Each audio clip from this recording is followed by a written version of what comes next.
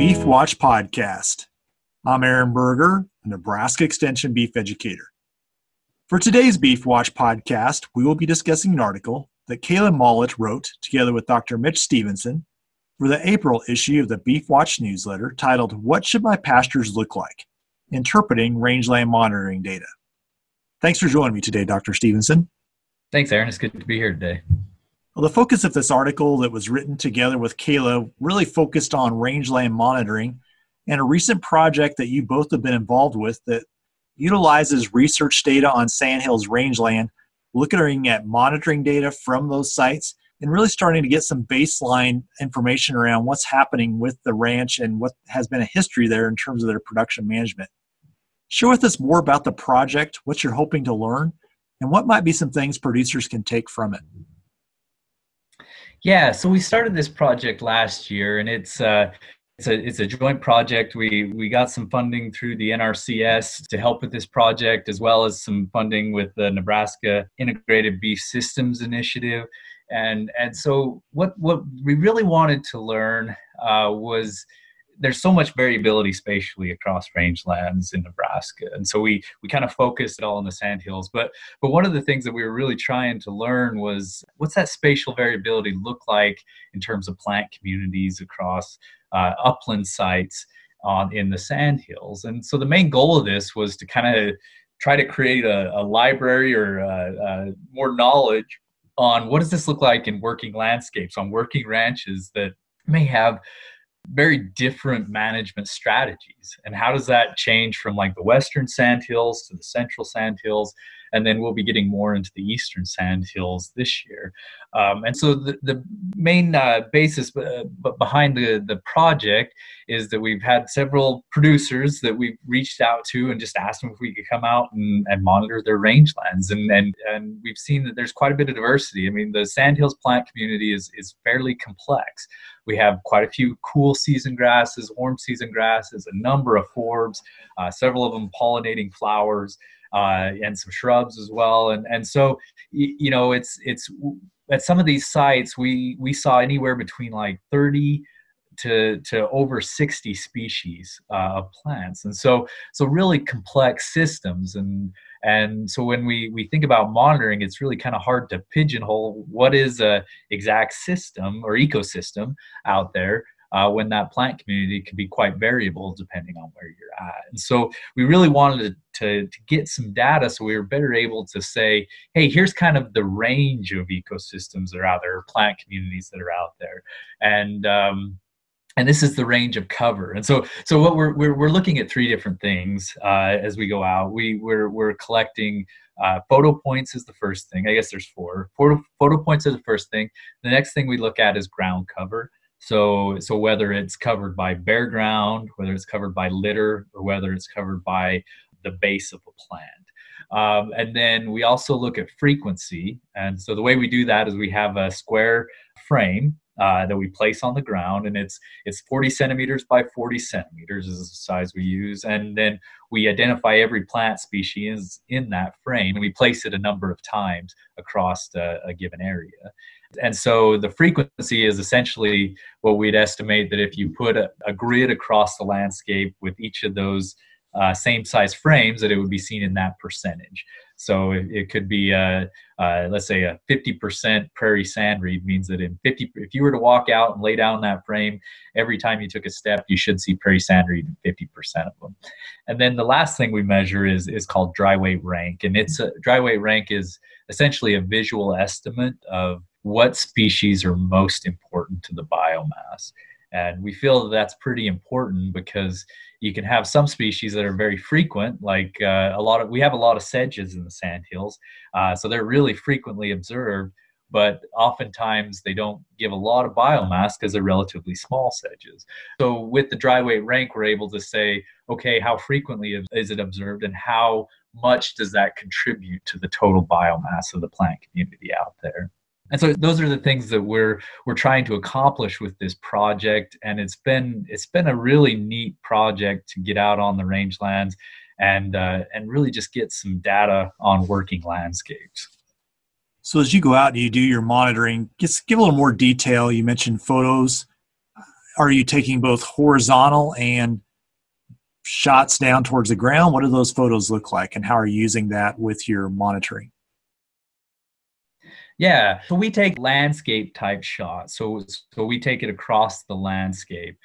Every time we have a key site, so what we do typically is we sit down at a map most of the time with a producer, and we go over and we say, what are some of your typical pastures out here, that would best exemplify your management practices. And we come away with a handful of pastures that we think would be good to set up monitoring points in. And then we pull up a map that shows the ecological sites, because we're only focusing on slopes and dune tops for this project, because interdunal swells can be a little bit different, and we just wanted to get as many on different ranches as we could. So we decided to focus only on slopes and dunes, which account for a majority of the land area in most pastures in the sandhills. And so we start by picking out a site that's we shoot for anywhere between about a quarter of a mile away from water, just because they're just inherent grazing pressure differences when you're close to water. And so it kind of helps to pull it away from water to get a good measure of what the typical pasture would be. And then we pick a site, and we go out on that site. We take a GPS point, and then we have three different directions that we choose. The first one's north, the next one's southwest, and the next one's southeast, that we do bearing. So it kind of has three different directions that we go with. And we take photo points at each of those three directions. And so there are some benefits in taking a picture going straight down that looks at some of the grass, and you can pick up some of the bare ground. What we're trying to do is capture that more across the landscape with our vegetation monitoring. And so the landscape photos seem to do pretty good for us with that. So are these sites that you're going to come back to in subsequent years, or what does this look like in terms of documenting over time what's taking place with these?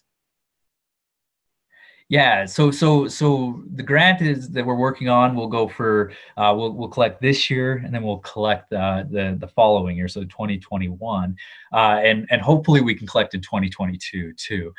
So this is hopefully a 3 or 4 year project that we'll go back to the sites we collected 2019. We'll set up a few more sites this year, and then we'll go back to all the sites over the next 2 years.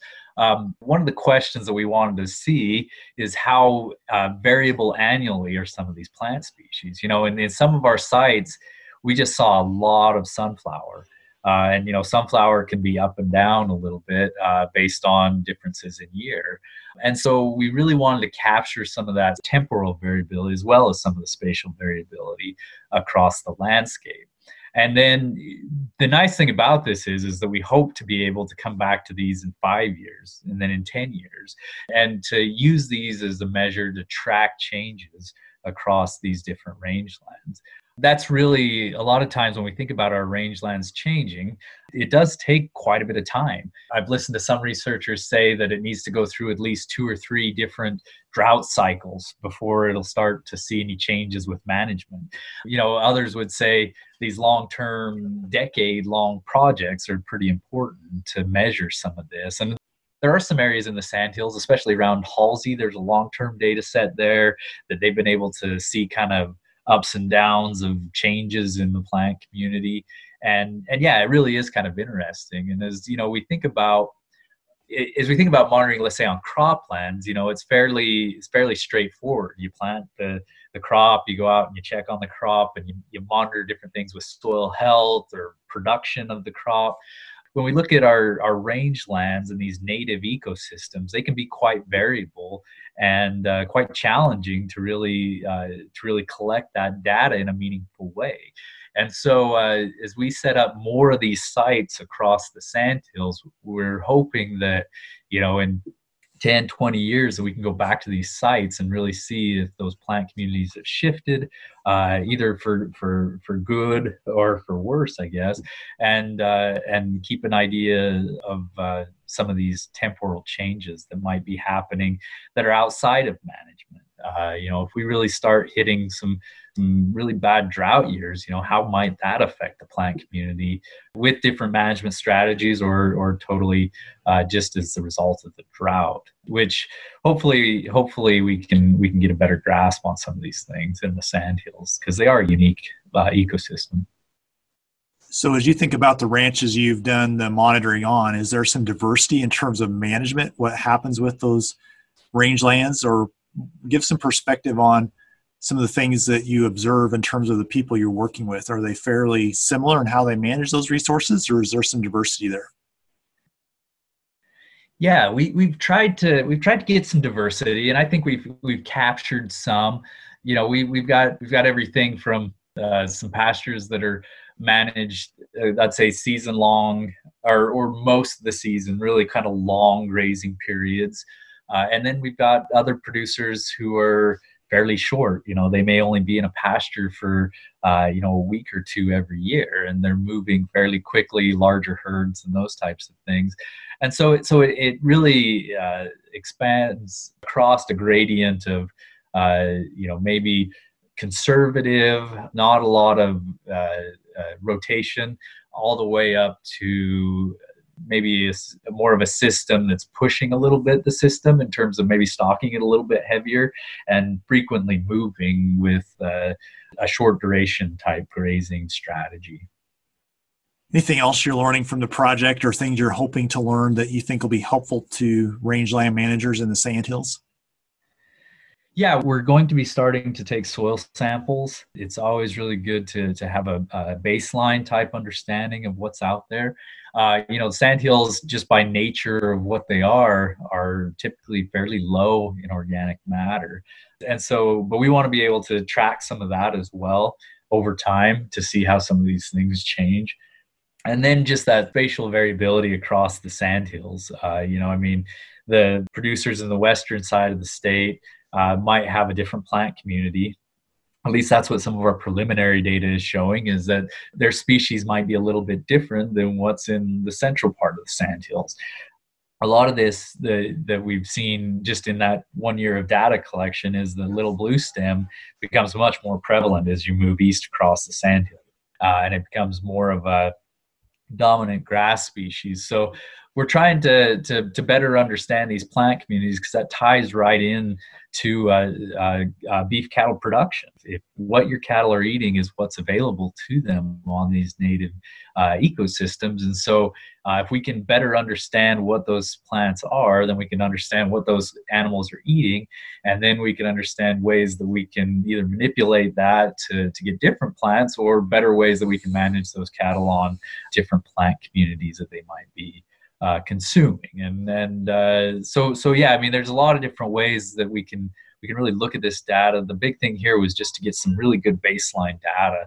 And the producers that we worked with have been just excellent. They're just a wealth of knowledge, and we've been able to talk to them and kind of get an idea of what their management strategies are, why they do it, what are some of the limitations between doing something they'd like to do but just haven't implemented it, or some of the changes that they've made, generational changes from, we used to do it like this, I changed it like this, and I think it works a lot better this way, or we learned this and we decided to change again and go this other way. And so, there's just a lot that can be learned through this. We kind of look at this as a co-production of science.